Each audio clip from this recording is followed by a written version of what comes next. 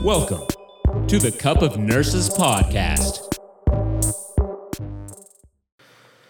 Welcome, guys, to the Cup of Nurses podcast with your hosts, Matt Slarchik and Peter Findero, where we tackle current health news and hot nursing topics one at a time, one conversation at a time. Yes, one at a time. On today's episode, we're going to talk about charge nurses. I'm sure some of you are probably charge nurses on your unit or have been in charge nurse position. Maybe you're even looking to become a charge nurse. We're going to talk about some charge nurse responsibilities and some traits that we see that are very important to charge nurses. Yeah, me personally, I don't have experience as a charge nurse. Peter has for a pretty long time, or in his nursing career. But I'm very self-aware, and I'm able to pick up traits and characteristics that make a charge nurse very well, and things that I really enjoy that I see, and I know specific charge nurse that works. I know my shift will be good. Yeah, but before we dive in, make sure you guys check us out on YouTube, Instagram, Cup of Nurses. Come join us for some fun. Exactly, guys. Comment. We like those 5 stars just like we talked about. Do it on Apple Podcasts, please. That's the way that we grow and we get bigger. So we appreciate anything that you guys do for us like that. All right. And that Facebook group, guys, it's kind of growing slightly. Just like Peter said a couple episodes ago, it's hitting the 1 million, right? Dude, soon. That's what I'm saying, man. That's what I'm saying. Zero's adding up. So current health news is about stem cells and why they're very important. A lot of people don't know that stem cells are produced in the body every single day, and it has a different function. It depends on what kind of cell, right? And just the stem cell creates itself to be either a brain cell, nerve cell, cardiac cell, bone cell, or just whatever the case might be. And there's an article that we found, which was a 79-year-old lady that had macular degeneration, and it was starting to deteriorate her vision. With macular degeneration, do you see like the white line? No, it's just like the retina, the central part of your retina is the maculus, and that kind of you start to see black. It starts to degenerate, it starts to go away, and you basically turn to blindness. It's like that black dot that you see in your vision. And she was part of a clinical trial where they inserted a stem cell patch in her retina, and the results were pretty wonderful, where she was able to see again in a way. Yeah, she was able to see. I believe it was for her one eye, but still, so when one of your eyes is weakened, the other one starts to go blurry as well. But eventually, after the end of this procedure, she was actually able to see better than her husband, which her husband just wore glasses and was able to see fine, and she was able to outperform him on vision tests, which is pretty drastic and interesting because a lot of times we deal with people in the hospital that have blindness or some type of blindness, and it's usually related to macular degeneration. And imagine if we could take stem cells and put it in someone's eye and just make them see again. That's like one of our keen senses, our sense of sight. That's what we rely on more than anything else. Yeah, you're right. And there was a podcast episode with Joe Rogan where he brought Mel Gibson on, and it was 2 doctors, both from Panama City, where they do embryonic stem cell research. So there's two different types of stem cells. There's ones that are created in the bone marrow, and there's also stem cells that are created in the embryonic fluid, right? Or the embryo itself of a baby. Yeah. And those researchers were in Panama because I think it's illegal in the United States to do that kind of research. Yeah. And they were able to extract stem cells and inject it via IV. One of them was, I think, Mel Gibson's father. He was very weak. He was on his deathbed, basically, supposedly. And they brought him to Panama, and they did a few doses of stem cell via IV, and he actually recovered where he was able to walk again after X amount of years. Yeah, a lot of athletes, when they tear their shoulder or their ACL, MCL, they usually go down to like South America, and they see the physicians, and they get the stem cell injected into the location of wherever their injury is, and they're able to attach and regrow those ligaments for some people. I know, like you said, Joe Rogan's been big on it. I'm pretty sure Joe Rogan has had stem cells put into his shoulder. Yeah, and I think his mother has as well. I think he flew her down for, I'm not sure what it was, but that guy is in really good shape. I've seen his leg kicks and his body kicks. Dude kicks like a horse. I don't know. Yes, I don't know what stages we are with stem cell research, but I know they started doing them for like some ortho patients for the knees. And the only problem when it comes to America, as you know, is we like making money off people. So if stem cell injections don't make as much profit as doing the regular hip and knees orthopedic surgeries, then why should there be a market for it? Right. Yeah, so currently in the United States, stem cells is more like an alternative medicine, I guess you could say. It's not. I haven't seen any stem cell clinics here. And like you said, I think it's illegal to inject stem cells here in America, right? for sure. But people go overseas to do it, and it provides some benefit. Like the whole, remember we talked about before with the whole psilocybin and marijuana controversy, where, it should be okay, it should be legalized, because if it helps like the lower 10% or 5%, why not allow them to do that? Like same with stem cells, if it helps at least like 1% or 5% of the population that are not being helped with surgery or other medications, then why not just have them, do it legally? That's the issue that we're facing in America. But just then again, like you said before, it's a controversy of financial gain, so that's how it is sometimes. And just like with the hospitals, man, we got these people. Well, I don't want to talk about patient ratios today, but we're going to save it for next week's episode. But we have these people that get elected for, as stakeholders and part of the, American hospital and health associations, and they don't want nurses to get better ratios because they see that as a net loss. Yeah. And you got these guys in power, and they get lobbied into, legislation, and they're going to keep us without these safe patient ratios. Yeah, I mean, I'm for safe patient ratios. A lot of people say that it'll take a toll on hospital costs just because some hospitals are, barely making their money back or barely able to survive with their financial gain. But if it increases patient outcomes, that's going to lead to less hospitalizations, right? So it's going to save hospital more money. Because I know if someone's get re-hospitalized within a certain amount of time, I'm pretty sure the hospital's liable for their care, if I'm not mistaken. So, I mean, we're in the United States of America. We could do it. We could figure it out. States have been already doing it. California and Washington. California's been doing it for over 14 years. Yeah. It's been 15 now. Right. And they've been fine. They haven't been losing money, and I'm sure their mortality rate decreased and everything. So why can't we do it? Right. I mean, I'm sure some hospitals lost money and had to go bankrupt, but that happens here all the time as well. And not just due to patient ratio, just due to poor management and just poor health outcomes for the most part. But you want to go back into stem cells? We Say that for later, Mm-hmm. Talk about that forever. Like Matt said before, there's a few different types of stem cells. The one probably we're most familiar with, and the ones that we know the most about are the embryonic ones. They're derived in an embryo that's 3 to 5 days old, and those cells are the cells that kind of give life, to the fetus and to the baby that's born. And those are called pluripotent cells, and they're able to turn into any kind of cell in the body, so nerve tissue, cardiac tissue, muscle tissue, anything. So that's like your blank slate. And they also give birth to daughter cells that are also pluripotent stem cells. So they could create more stem cells. And it's kind of, like we said, the dry slate of, creation and how we're basically born and how our tissues are derived. But now, as we're adults, we also have adult stem cells in our body that's derived in bone marrow, which gives rise to red blood cells, white blood cells.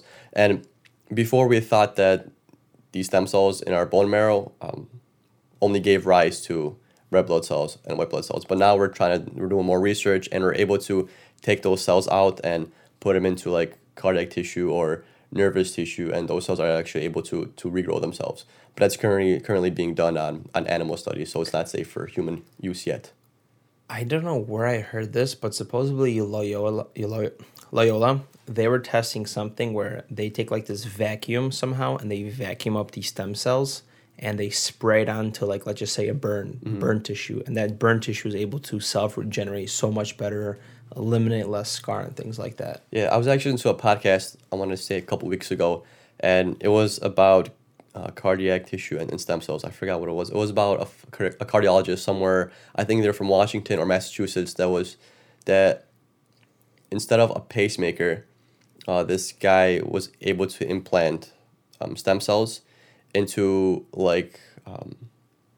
basically into the heart where the old pacemaker was, because how our heart paces itself, the AV node and all that conductivity. He was able to place the stem cells by the AV node, and they actually took over conduction. So instead of the patient getting a pacemaker for his arrhythmias, those stem cells just took charge and they became the pacemaker. Wow. And it actually worked out fine for this individual. And it's pretty crazy. And I listened to that podcast maybe, I want to say, within a 6-month period, so it's something that happened recently. I wish I'd done some more research. I just thought about it right now. But it's very interesting. It's pretty cool. That is, research is amazing. That's why it's like it's so hard to follow up, and that's why we're here to let you guys know what's going on and keep you guys up to date. Just like this patient I had like yesterday, the whole MIT trial. Mm-hmm. There's a trial that they're saying if you have elevated troponins and you have like a type 2 MI, which is usually related to sepsis and a supply-demand mismatch, they're recommending these patients of having a hemoglobin above 10.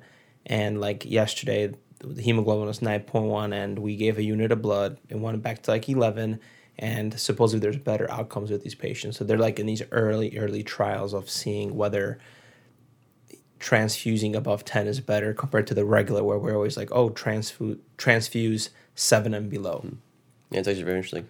It'll be interesting to see in the next couple of years if that changes. You know, we're gonna be like, oh damn, hemoglobin's 9.8. We should transfuse it compared to we'll let them slide till 7, and you imagine being like the elder nurse like in your 40s or whatever and saying, yeah, I remember when we used to transfuse when it's below 7. Now we got to transfuse when it's below 10. And you hear those nurses sometimes too, like, oh, like nurses used smoke back in the day and that was okay in the unit. So now we're going to be part of this change, or we're going to see how much healthcare has changed in the next couple of years. It's very interesting. Very interesting. And for those that are like still unfamiliar of how stem cells exactly work, this is the way I pictured it in my mind. So imagine living in like a mansion and you got to clean this place up. And imagine having this little magic box where you press a button and a little servant pops up and you tell him, hey, go clean the floor.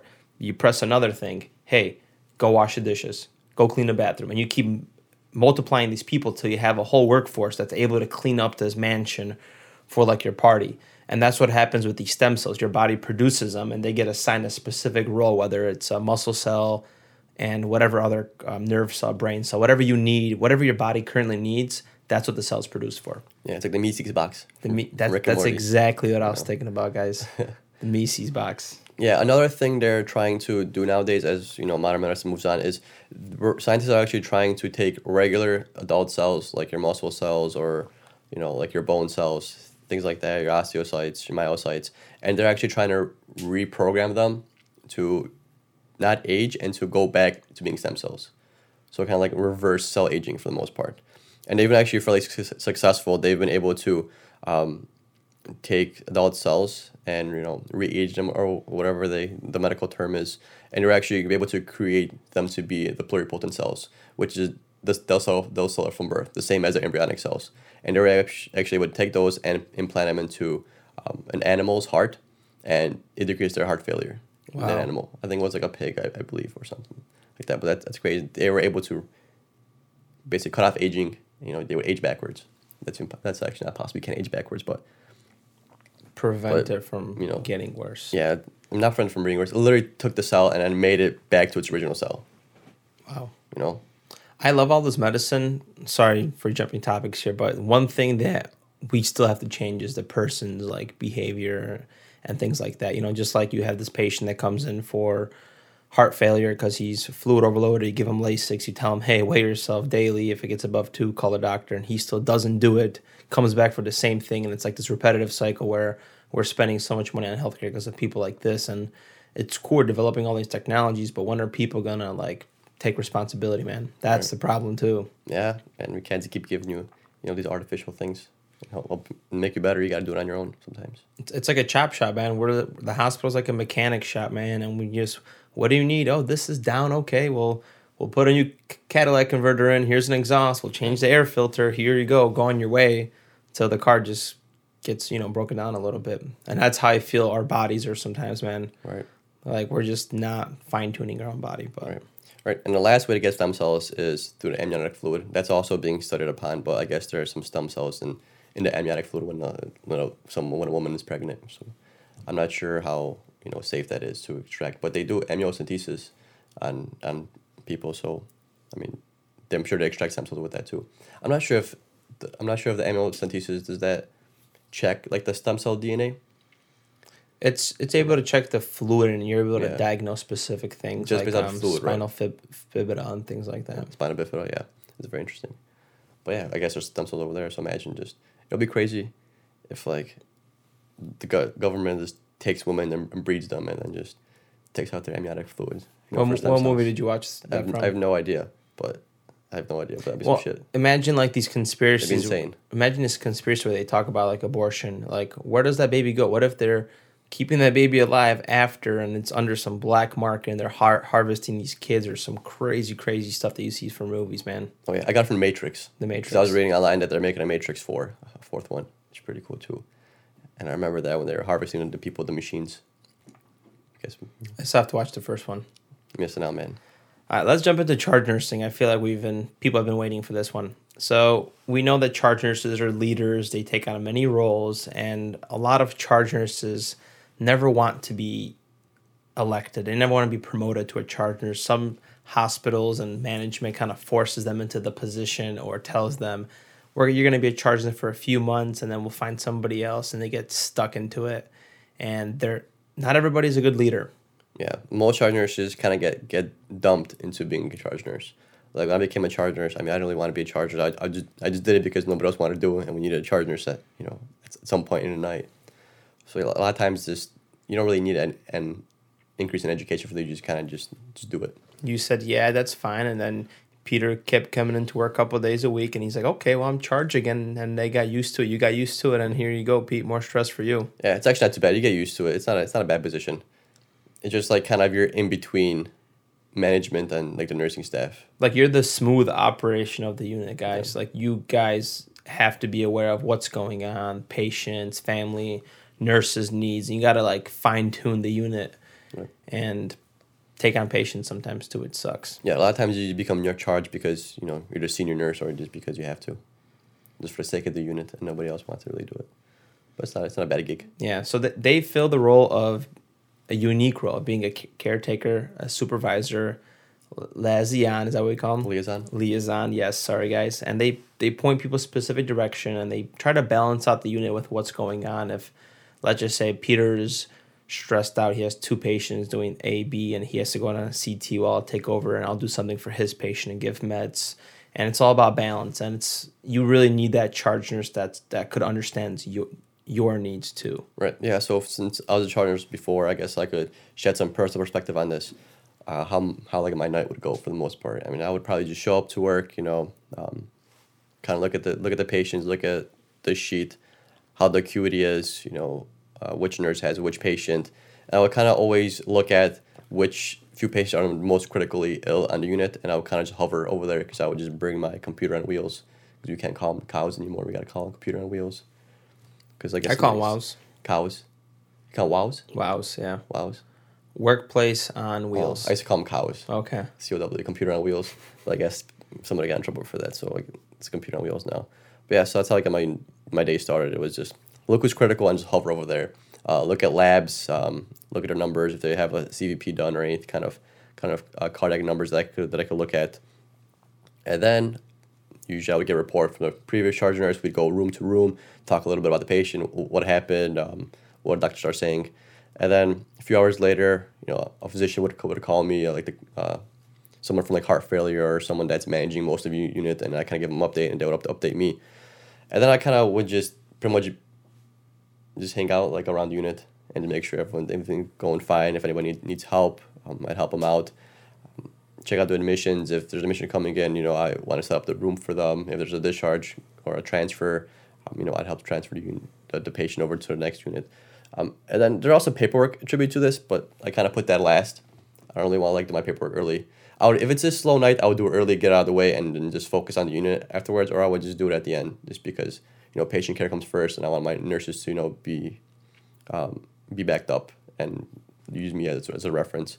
And it's kind of just how really it is. I think you just come over the reference and just kind of helping out here and there more than any kind of paperwork. Paperwork maybe takes up an hour. So I'm from a smaller hospital, and our charge nurse in the ICU, they have a little bit of an extra role where they have to do something called e-cart.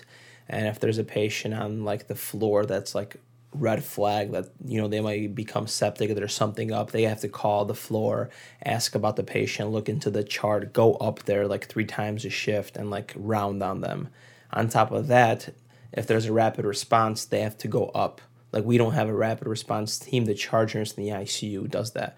And that's a little BS because a lot of times in a night where we don't have a tech on nights to begin with. And now the charge nurse is doing all that. They keep dumping more roles onto them, and we don't have that resource that I would like my charge nurse to be, for example. It's different in your unit.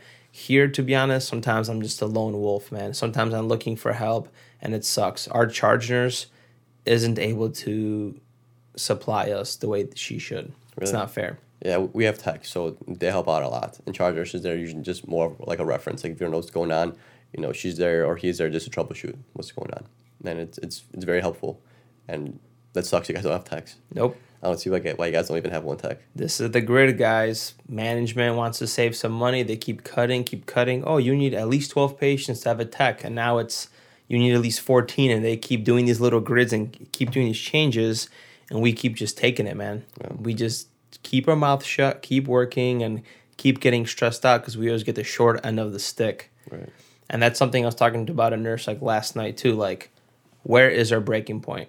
Because we as healthcare professionals, we just take a lot of shit from physicians, sometimes from patients, unfortunately, and then we take it from upper management and everything else. And we're just this freaking, this toilet seat that takes everything in, man. Where is our breaking point is my question, where we say, we're not going to tolerate this. We need some change. We need properly to be staffed because it's, it's burning us out. And then we're freaking coming home or emotionally numb. And that's another article that we're going to touch about, not today, but maybe next week's episode, about how suicide is on the rise among nurses.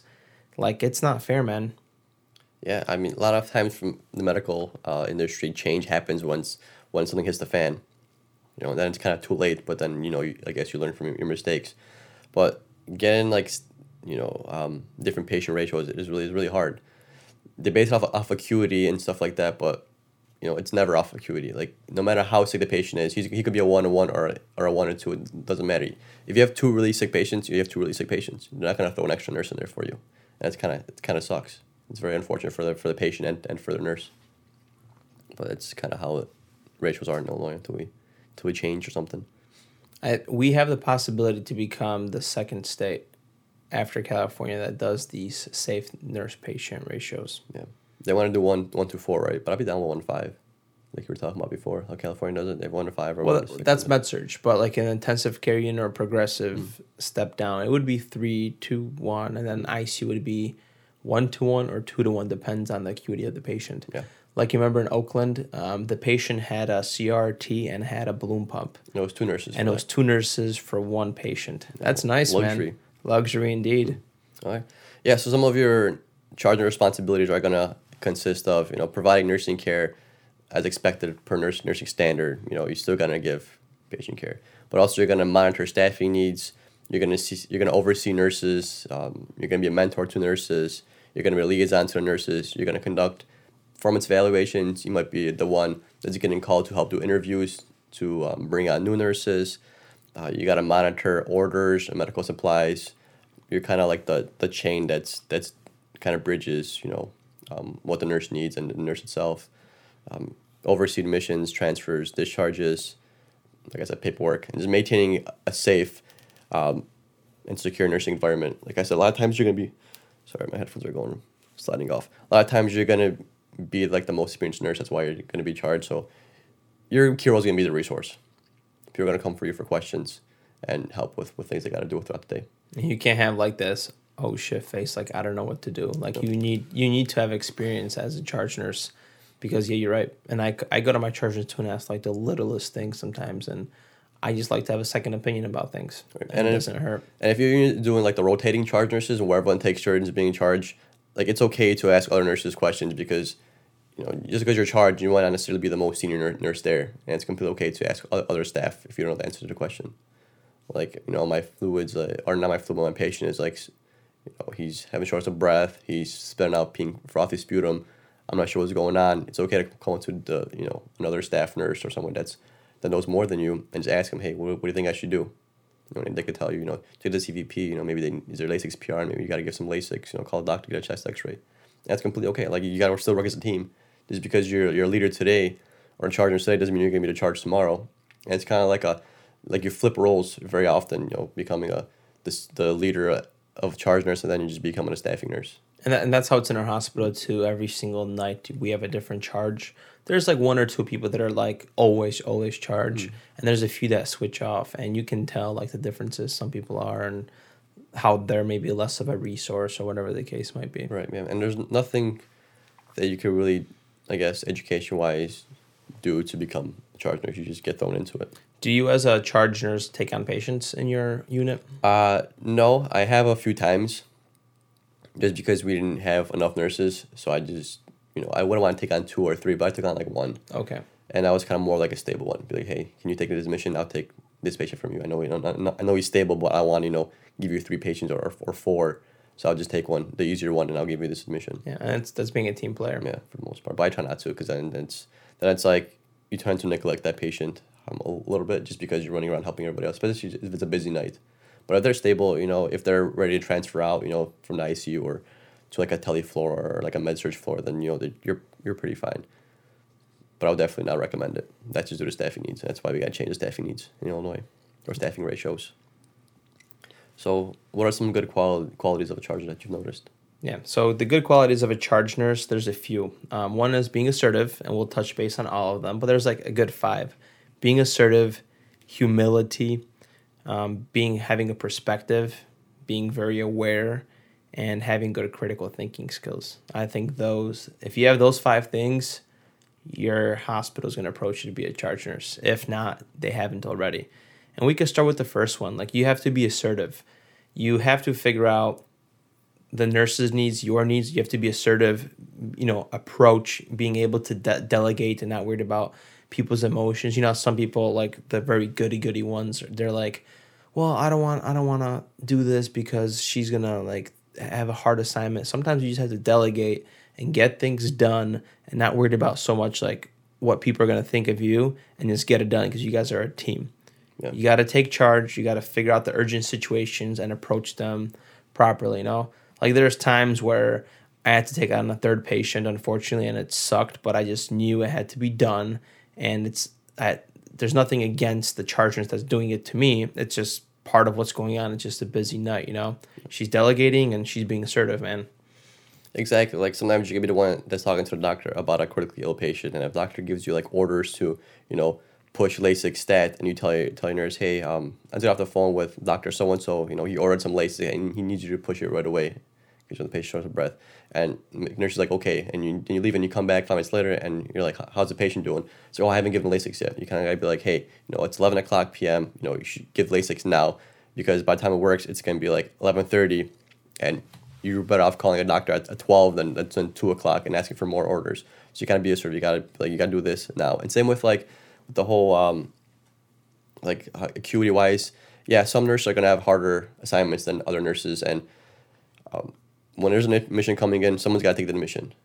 Someone's got the patient has to transfer. That patient has to transfer. And a lot of times nurses are gonna be hesitant or gonna take their time with doing these things, and you kind of be like, hey, you gotta do it now. Like, I know it sucks, but I'll help you, but you gotta get this shit taken care of now. Something I didn't think about, and it does happen a lot. And sometimes I felt it too, like, oh man, I'm being kind of pressured into do it. But you just have to be understanding. Right. And I'm sure like people could bump heads. Like, I don't know. I feel like when it comes to a male, in a way, right? We talked about it before. Like, we just care less. Sometimes I feel like a female could take it the wrong way, man. And this whole queen bee syndrome stuff happens. And like, I talked to my neighbor, for example, and she's like, if I went on days, I would get fired. I just can't. And she's just, telling me A, B, and C is the problem on days and stuff. Yeah. Interesting. Second one, humility, right? Just because you're a charge nurse doesn't mean you're better than any nurse on a unit, and doesn't mean you're always going to be correct. And it's important to always sometimes hear the feedback of other nurses. Just like, I'll give you an example. Like, I have, getting a 3rd patient again, and she's like, hey, can you take another patient? And I'm just going to be straight up to him, like, hey, I can't right now. Like, I'm behind, I'm busy. Like, just give it to somebody else, and I'll help them set up, or I'll do an admission. Like, I'm still offering my service, just I can't do it right now, to be honest. I'll be straight up. Yeah. Humility is being able to put your ego aside and asking for help when you need to. Like, just because you're a charge nurse, like Matt said, doesn't mean you're better than anybody else.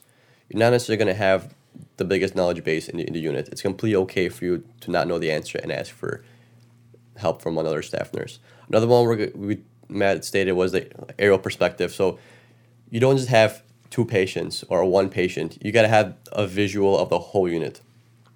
So when you're a nurse, you kind of know which patient's sicker than the other.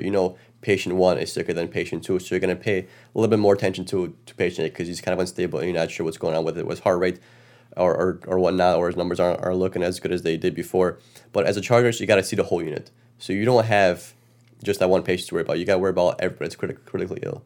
And you kind of want to just hover over there and just kind of put a little bit more focus on that nurse with those critical patients, help them out a little bit more. Like keep checking up on them and just make sure that they're doing what they're supposed to be doing, because you don't want them to miss something or just rush something, and then the patient then starts to deteriorate, and then you're kind of over there trying to fix a problem.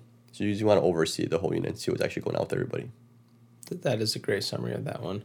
The third one would be like an interpersonal awareness. So you, as being a leader of the unit, there's going to be different family members and different things that are going to happen. And as a leader, you have to be the conflict of resolution, basically. You have to come in and approach the family. If you can tell like a nurse has like a difficult assignment, the family is a little bit too much, you as a charge would probably come in there, talk to the family, explain little things. Let's just say if there's a code or after the code, you make sure, because that nurse is on that freaking patient's eye, even though it should be holistic and the nurse does sometimes are overwhelmed, you should look back at the family and make sure all their needs are met and things like that, right? Right. There's been a handful of times that the patient wasn't satisfied with their care. Not that I was on a nurse, which is just the patient, being a dick for no reason, thinking they're in like a motel or a hotel, giving these like demands for no reason. And as a patient, you have your own responsibilities to the nurse, and the nurse has responsibilities to yourself, and you kind of gotta, make sure the patient understands that, hey, this isn't some place where you just make demands. You're at the hospital, and we're here trying to make you better, but we can't be doing all the work. Like, I understand, your leg hurts or whatever, and you don't want to take a walk, but, we're going to take a walk because your ass has been in the bed for the past 24 hours, and, therapy said you can walk with a walker, so we're going to walk, because if your ass doesn't walk, you're going to get pneumonia, and then we have to deal with that. And they're kind of stubborn, and they don't want to do these things, so they think it's the nurse trying to, make their life more harder. Exactly, trying to make their life more harder. But no, this is the shit you got to do, and you just got to deal with it. And you kind of got to set up boundaries. Same with family. If like a patient doesn't want certain family members in there, or only wants a certain amount of family members, you kind of gotta be there to back that patient decision too, because it's a lot harder for the patient to tell like their sister, I don't want you, here. I want to be alone. You haven't been there for me my whole life. I don't want you here while I'm sick. It's a lot harder for the patient to tell that to their sibling or their family member compared to you. You can just tell them. You have to advocate for that. Exactly, you got to advocate, because, like I said, super hard and super awkward. For the patient and whoever else is in the room. You kind of gotta have everybody leave the room. You kind of, like I said, you gotta be the patient advocate. You're the one that you talking to family. If a code happens and your nurse is busy, cleaning up after the code, you're the one calling the family and explaining what's going on. And that's why you need very good like interpersonal skills, aside from being in charge and just a regular nurse, let's just say, or a charge. Like if you walk in there, you have to be very quick of creating a good relationship with the patient. I always ask, like, hey, what'd you do for a living? Or how many kids do you have? Just to kind of gauge the conversation. Let's just say they were never married. Then I already know, like, hey, maybe there's something underlying going, and they never have kids. Like, I'll approach them differently. Like I have approached every patient, and it's good to walk in there and then just figure all that out, because sometimes there's needs that are not met. Just like you said, they don't want to tell a family member, but the family member is in there doing things, Or even last night, I had a patient that the daughter was in there, and the daughter was literally creating anxiety in the damn patient, dude. That patient was in a flutter, 140s, 130s sustaining, man, beats into the 170s. And the way the daughter approached the patient every single time was like, are you okay? Like, the way her approach is something's always up. Like, what can I fix for you? Right. And it was creating so much anxiety. And then after the daughter left, the patient's heart rate literally went back to the 110s, 108, 105. So it's just interesting how, and back to my story is, I was the one that kind of advocated, hey, maybe you should go home and get some rest, like give her a break, because I was realizing that the patient was getting frustrated from her own daughter. Yeah, it's crazy to see that.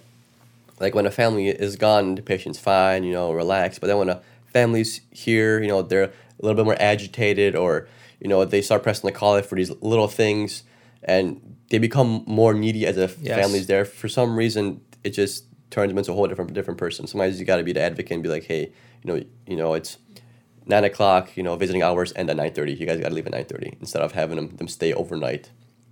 Don't say we got to pull out couches. Say, hey, patient got to rest. You guys don't mind leaving, come back in the morning. And then the fifth one that Matt stated was a critical thinking. You got to be able to critical think. That's why it's really dangerous for new nurses to become charge nurses, which they rarely do. They usually want some kind of experience, because your patient shortness of breath, pink frothy sputum, they have +3 pitting edema in their feet. A nurse that could critical think, or a nurse that has had a few years of experience, can tell that patient's probably fluid overloaded, and they're kind of able to take the steps quicker than somebody that's new, that would have to call the doctor, call a rapid, or call somebody else for help. You want to be the one that's the resource. You got to be there to help the nurse and help the patient. Like we mentioned many times before, you are the resource. You're supposed to be the one that everybody goes to for their questions and their concerns. And let's just say, in the ICU, we know you got the critical thinking skills already because that's what you came to be. But let's just say on a med-surg floor. You'd be surprised. Of course, right? Common sense ain't common. But you got, let's just say you're a charge nurse on med-surg floor, right? And you have a nurse that has 5 patients in Illinois, 6, right? And those nurses are so focus-oriented on tasks that sometimes the critical thinking is there, but it's not, because they're so like, I got to do this. She needs ice. I need a cup of water. Pain meds there. Like, dude, you're swamped. And let's just say your nurse tells you, yeah, the patient just isn't looking too good, but she doesn't follow up with that because she's just so busy with those tasks. And you as a charge nurse, you should be critical thinking. Maybe look back at the chart, go check up on a patient, see what's going on, because sometimes maybe you'll catch it when a nurse is just swamped with things. And that's a good freaking leader, man, where they're able to kind of troubleshoot that or think beyond or look into it more when the nurse just kind of like says that, because she's probably reaching for help and she's just swamped, right? I could have said it better myself. You know me, I'm always trying to keep it real out here on this podcast. And there you go. And then, like, how to become a charge nurse. A lot of people think it's some kind of degree, it's certification. It really isn't. If you have the 5 key, do we call them skills, or 5 key personality traits, or 5 traits? We do skills. Skills that you have, being assertive, humility, critical thinking, perspective, being aware, like management will see that, and they'll probably come up to you and approach you or see if you want to take on that role. I've seen on day shift, I see it more where I'm a clinical coordinator now, and they take on these roles. So if you want to step into more leadership, that's the route to do it. Focus on those 5 things and let your actions do the talking. Don't beg for it. They'll approach you if you know what the hell you're talking about. And if they haven't already, then you could ask or do a self-evaluation and see maybe what you're missing as a nurse, because we're not all perfect. I slack on things. Peter does too. And that's just how things go. Yeah. For all charge nurses out there, let us know how your charge nurse career is working out. Let us know what you see most in charge nurses, or would you want to see, or just let us know like some key things you should let charge nurses know before they become charge nurses. Or some tips that maybe we haven't included. We can't get everything on in this short period of time, even though it's already so long form. Yeah. That's about it, right? That is about it, guys. Next week, guys, we're going to have a guest finally on. So be on the lookout for that. We're finally kind of switching things up. Don't forget to subscribe, like, sign up to our email. We're having a checklist coming out very, very soon. And a lot of great things happening, guys. Thank you for being fans, right? We're going to have some merch coming out soon. There's good things happening. Yep. That's reading, guys. Have a great day. Take care. Doses.